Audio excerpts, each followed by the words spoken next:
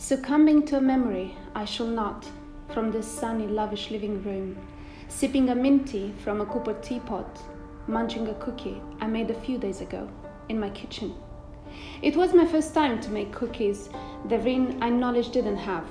I used a rolling pin to crush the dough, and I felt the crash onto my skin. Just I felt it 20 years ago.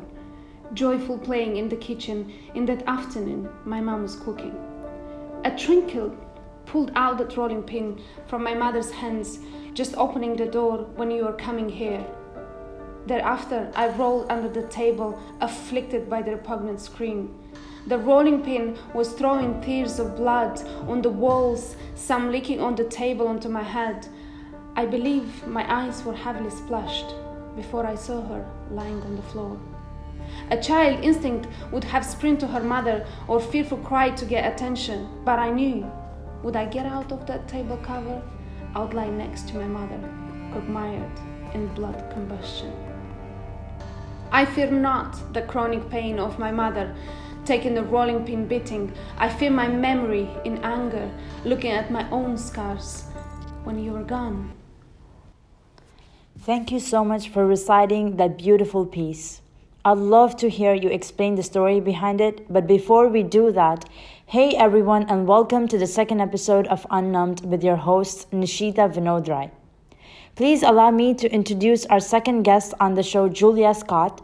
She's a 32-year-old expat living in Dubai. Currently, her job takes her all around the world, and she uses these journeys to get inspired to write about issues and feelings that she feels really strongly about.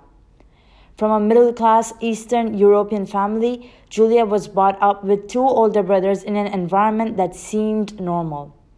Julia has grown up not knowing and not having many opportunities and resources around her that would help her achieve success easily. Reason for which writing is helping Julia to embrace that self-independent side of her and help her break through the boundaries of our society. Julia, talk to us about what inspired you to write this piece. What are you trying to highlight here? First of all, thank you, Nishita, for having me here, and hello to everyone. And I would like to begin by taking you to one of the days in my life as a child. Wrapped in a soft blanket, I was sitting on my dark green sofa, enjoying my favorite poems by Dickinson, sipping a cup of tea and enjoying the cookie I made the other day. Too comfortable. As I break the cookie into half, a sudden memory invaded my thoughts, painful enough to pause my moment of peace. In a spin of seconds, I was transported in my childhood kitchen where my mom lovingly made chocolate chip cookies for our family. In a homely yet basic kitchen with a brick oven, a cooking table, some wood clay pots, my mom made delicious pies. That day, my mom was molding the dough for the pie, throwing it up, smashing it down, and rolling it around her hands. Just like those Turkish ice cream sellers we see in Dubai. Yeah. Meanwhile, my dad usually comes home from work late in the evening, or sometimes he wouldn't show up at all. That day he came just before the dinner at 4 o'clock in the afternoon. He entered the yard, hurried to the kitchen, and grabbed the same rolling pin my mom was using to make those delicious pies. I saw him shaking drunk, slurring words while swinging the rolling pin over my mom's head. I heard her yelling, "Please don't hit me," but my dad would just reply with nothing. It would play in front of me, as a movie. I saw my mom's feet ready to break into a run, but her screams told me she couldn't make it any farther. As I saw her fall in front, I watched the blood flow as a river into the kitchen, her eyes closed. I watched him leave, not scared, just entranced by the moment that now defined my whole childhood.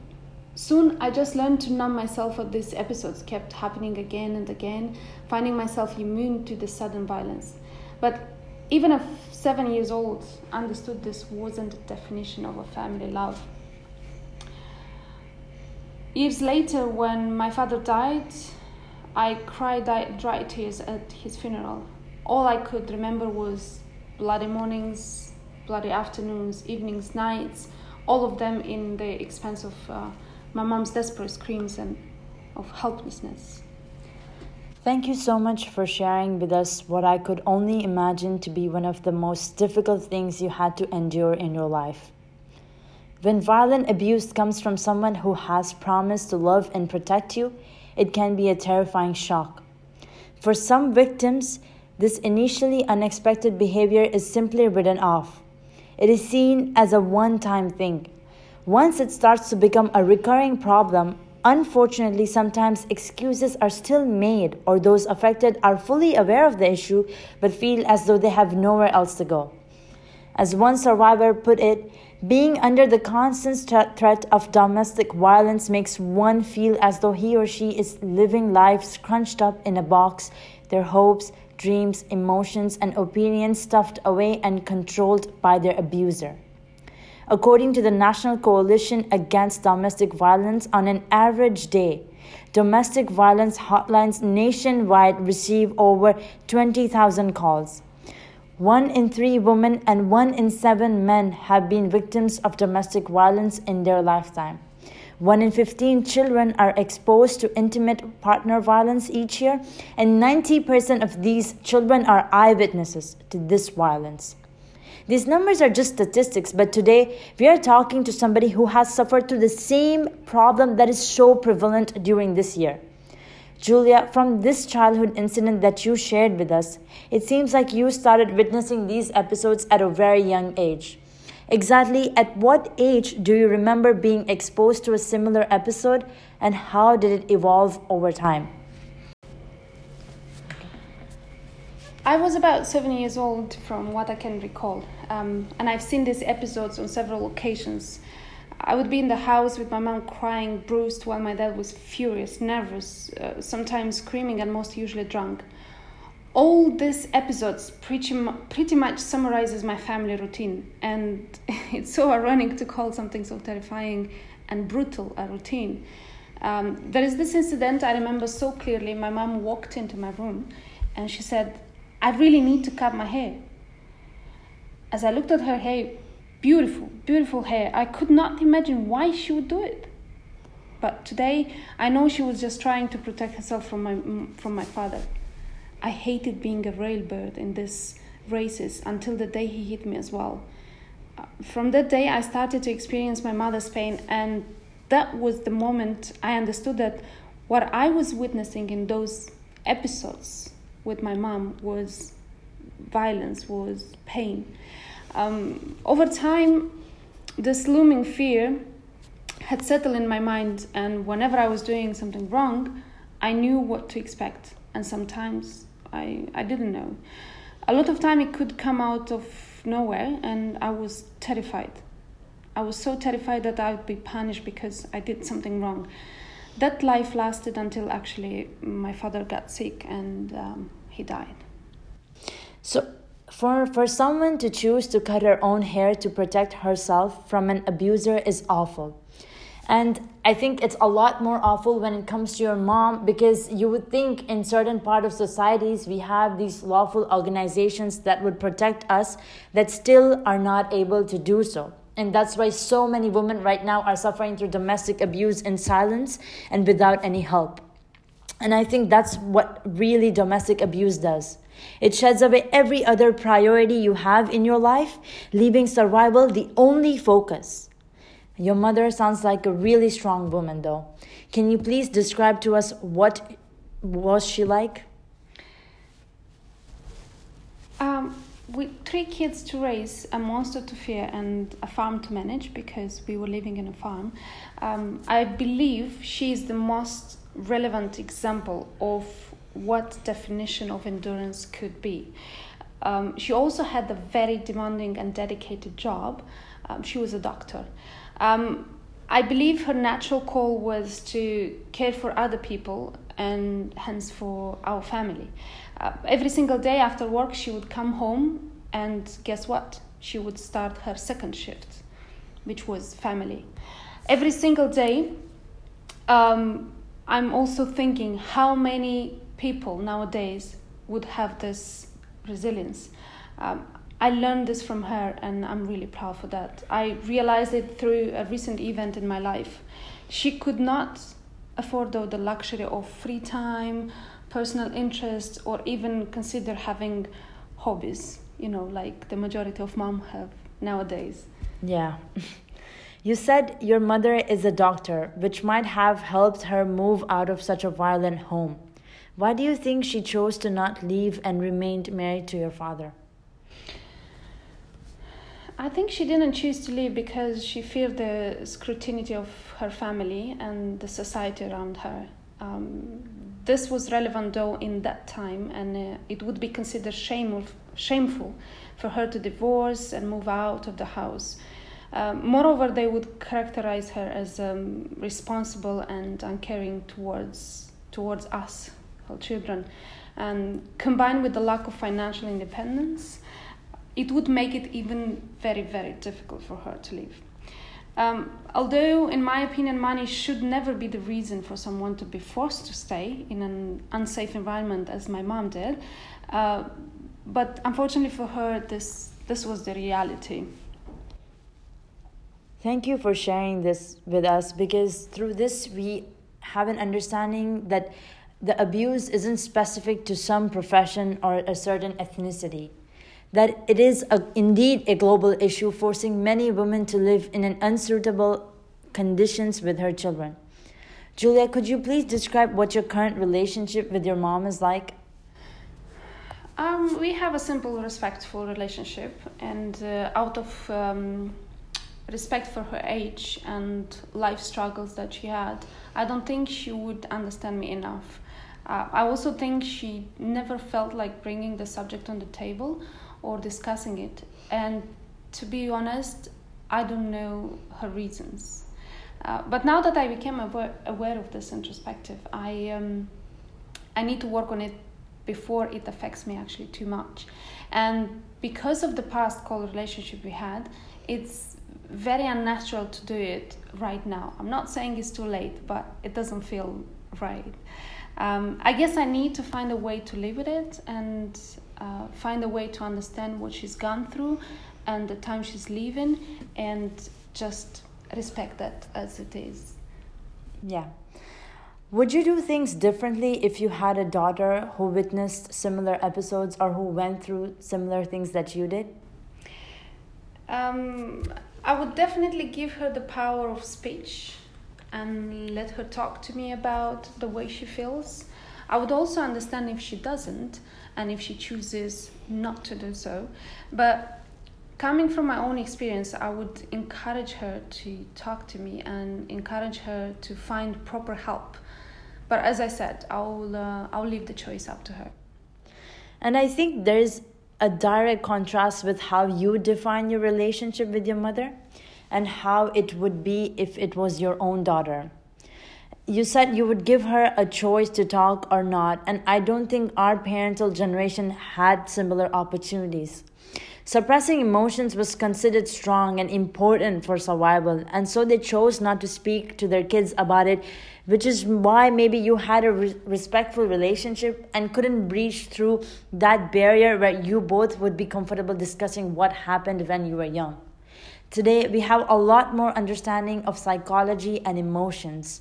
And for a better understanding, could you talk about what your dad was like?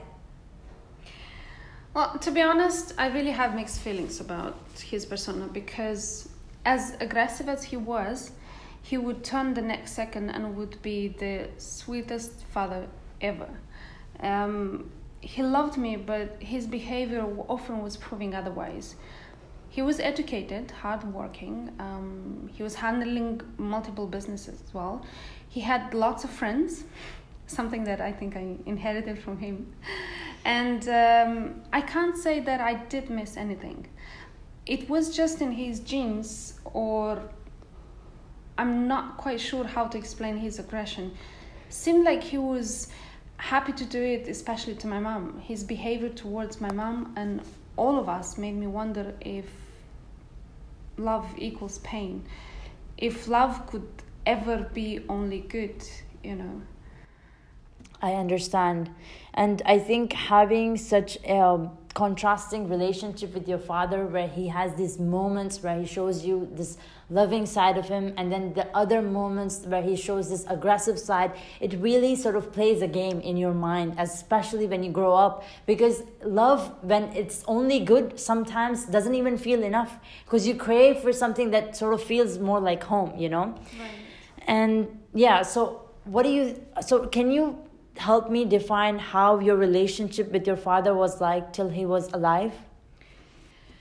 Well, as I said from the beginning, I was the only girl in the family, and he kind of loved to protect me. He was kind and made sure I did not lack anything, but at the same time, I cannot explain his aggression towards me. I cannot explain this contrast between his love and his aggression.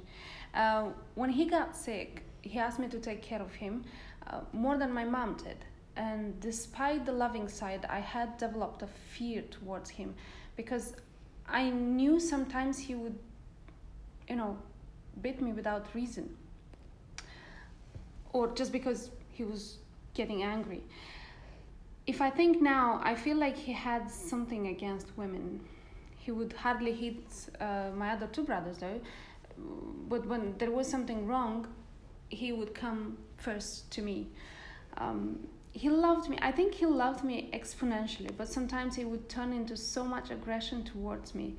I didn't really understand his moods, his swings, why they would occur, and why they would occur actually in such contradiction, between love and this aggression or suffering which I have. Yeah. And I think a lot of people would ask the same question, and they would go like, my father is really loving, or my husband's very supportive, etc. So maybe I should be more understanding about his negative side, or maybe I should find a way to live with it, etc. But one of the important things to understand about your abuser is the concept of male retention behavior. A series of 3 studies at Florida Atlantic University focused on tactics used by men to continue and protect their relationships, and some of these signs are vigilance over the partners, emotional manipulation, calling to make sure the partner is where they said they would be, threatening retaliation. There would be often a lot of insults. There'd be a way to pull them down. And all of this because it was important to take control of their abused person's life. And the more they can control them, the lesser they have any fear of, being opened or being, exposed into the society. And another interesting thing is, like, you talk about how your dad didn't allow your mom to go for work. And that is also a very good example of male retention strategies. Because of this, the unemployment rate in women when she's abused increases exponentially, because her abuser would choose to weaken her financial position in order to gain more control of her life. So this is what your dad would also be trying to do to your mom, because subconsciously he's a lot more happier when she's not going to work, which means she's more in control of him. And in one of the research by Dan Anderberg and Tanya Wilson in Unemployment and Domestic Violence Theory and Evidence, it states that when a female faces a high unemployment risk, her low expected future earnings would make her less inclined to leave her partner, even if she were to learn that he has a violent nature. Anticipating this, a male with a violent predisposition has no incentive to conceal his true nature. Thus, high female unemployment leads to an elevated risk of intimate partner violence, which is why no matter the profession of the woman, she would still find it hard to maintain her efficiency at work. So now, moving away from past and from, basically understanding why an abuser behaves in a certain way and what are the symptoms that you look for, let's go a little bit to your present. Can you please talk about how you coped with it when you moved out of your home, and basically what was your mental health condition like when you weren't anymore living with this? So I was 18 actually when I left home, but I became aware, what I realized much later in my life, that what I had experienced was not normal, what I had experienced in the past. It was not the love and protection one's family is supposed to provide. My neighbor's friends knew about it, for example, felt it, and sometimes even witnessed it, but I never talked about it. I would say I'm a little bit introvert when it comes to this subject. But unfortunately, it was just a normal thing in my family. I'm sorry to say this, but the terminology I'm using, the fact that it became a routine, now I'm telling you that it was normal. Yeah. It's because it was happening so often. And when I left home, I had different priorities. I didn't think about it anymore. Since it was not there and I was not living in that violence, all just felt good. It only came back when I had an incident and I was aggressive towards one of my partners. To be honest, I could not believe it. It was actually happening to me. I just could not believe it. Then I had it over a few incidents, even towards myself. Then I saw a pattern. I realized it was coming from my roots. It was coming from somewhere impregnated, into the past or into my character. Something stronger than a present factor, And every time it occurred, it made me feel bad because I knew that was not the right way. I knew that was not the solution. I knew that was not what love equals to. So from that moment, I started to be aware of what. From that moment, actually, I started to be aware of it, and for a while, I tried to avoid any possible incidents occurring. However, soon I realized avoidance was not to help. I started different traditional methods like meditation, awakening that little child in me, forgiveness. And forgiveness, to be honest, first I did it for myself, and then towards my dad, which was I would say the biggest enemy in this scenario. I started to give more love than to ask, and I naturally created a flow of positive energy around me, and I've created a shield of protection where I don't let this ever come close to me, but also not let it burst again. So just to kind of summarize it, because I lack a lot of love in that timing, right now I feel I have a lot to give. So, and I also felt this is helping me, because I think naturally we do things like this. Whatever we lack, we tend to give. It's a very hard work, though. Yeah, I must warn you. It's a very hard work. It is, and you have to really put yourself out there, even if it doesn't work out always. And it's interesting when you talk about the fact that because your father was aggressive, you grew up, and years later you kind of started to realize that you have this same aggressive, character, and even though it was nothing in comparison to your dad, but it was still like it was still there in you. And I've spoken to a lot of people, and during one of my conversation with the therapist, she described to me the pattern of a victim. And because they have lived and frequently watched so much abuse at home, it becomes their idea of comfort. So many victims, when they grow up, they try to recreate the turbulent and violent world so they could subconsciously relate to their violent past.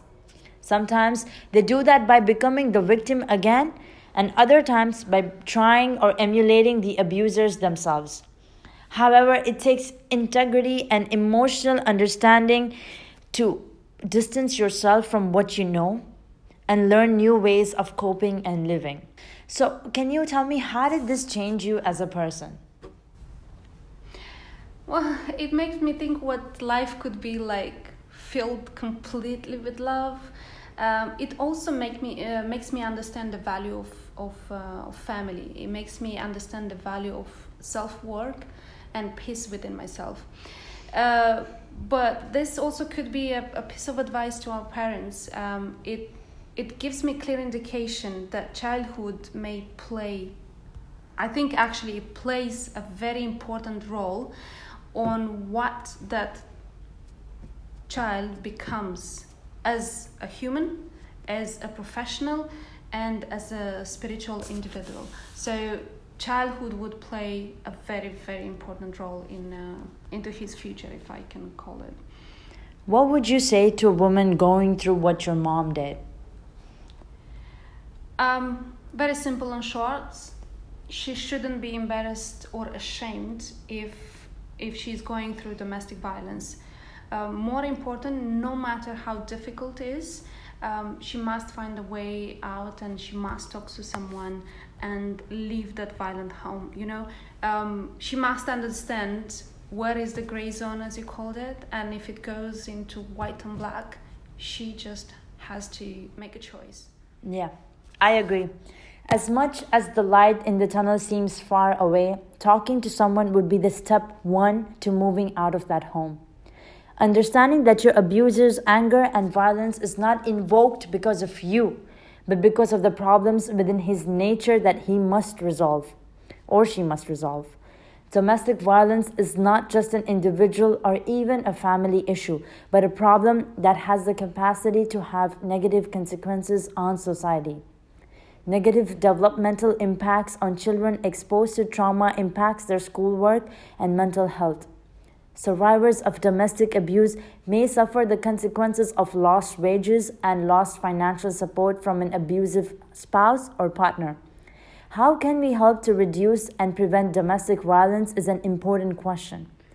To begin with, government grants that support organizations that provide shelter, hotlines, and counseling with other essential needs of those living in domestic violence are necessary and beneficial.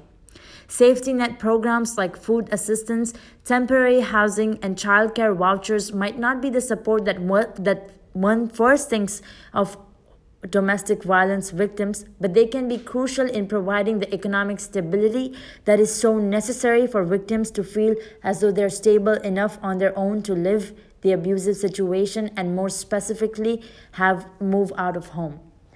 Julia, what can an individual do to move out of an abusive home?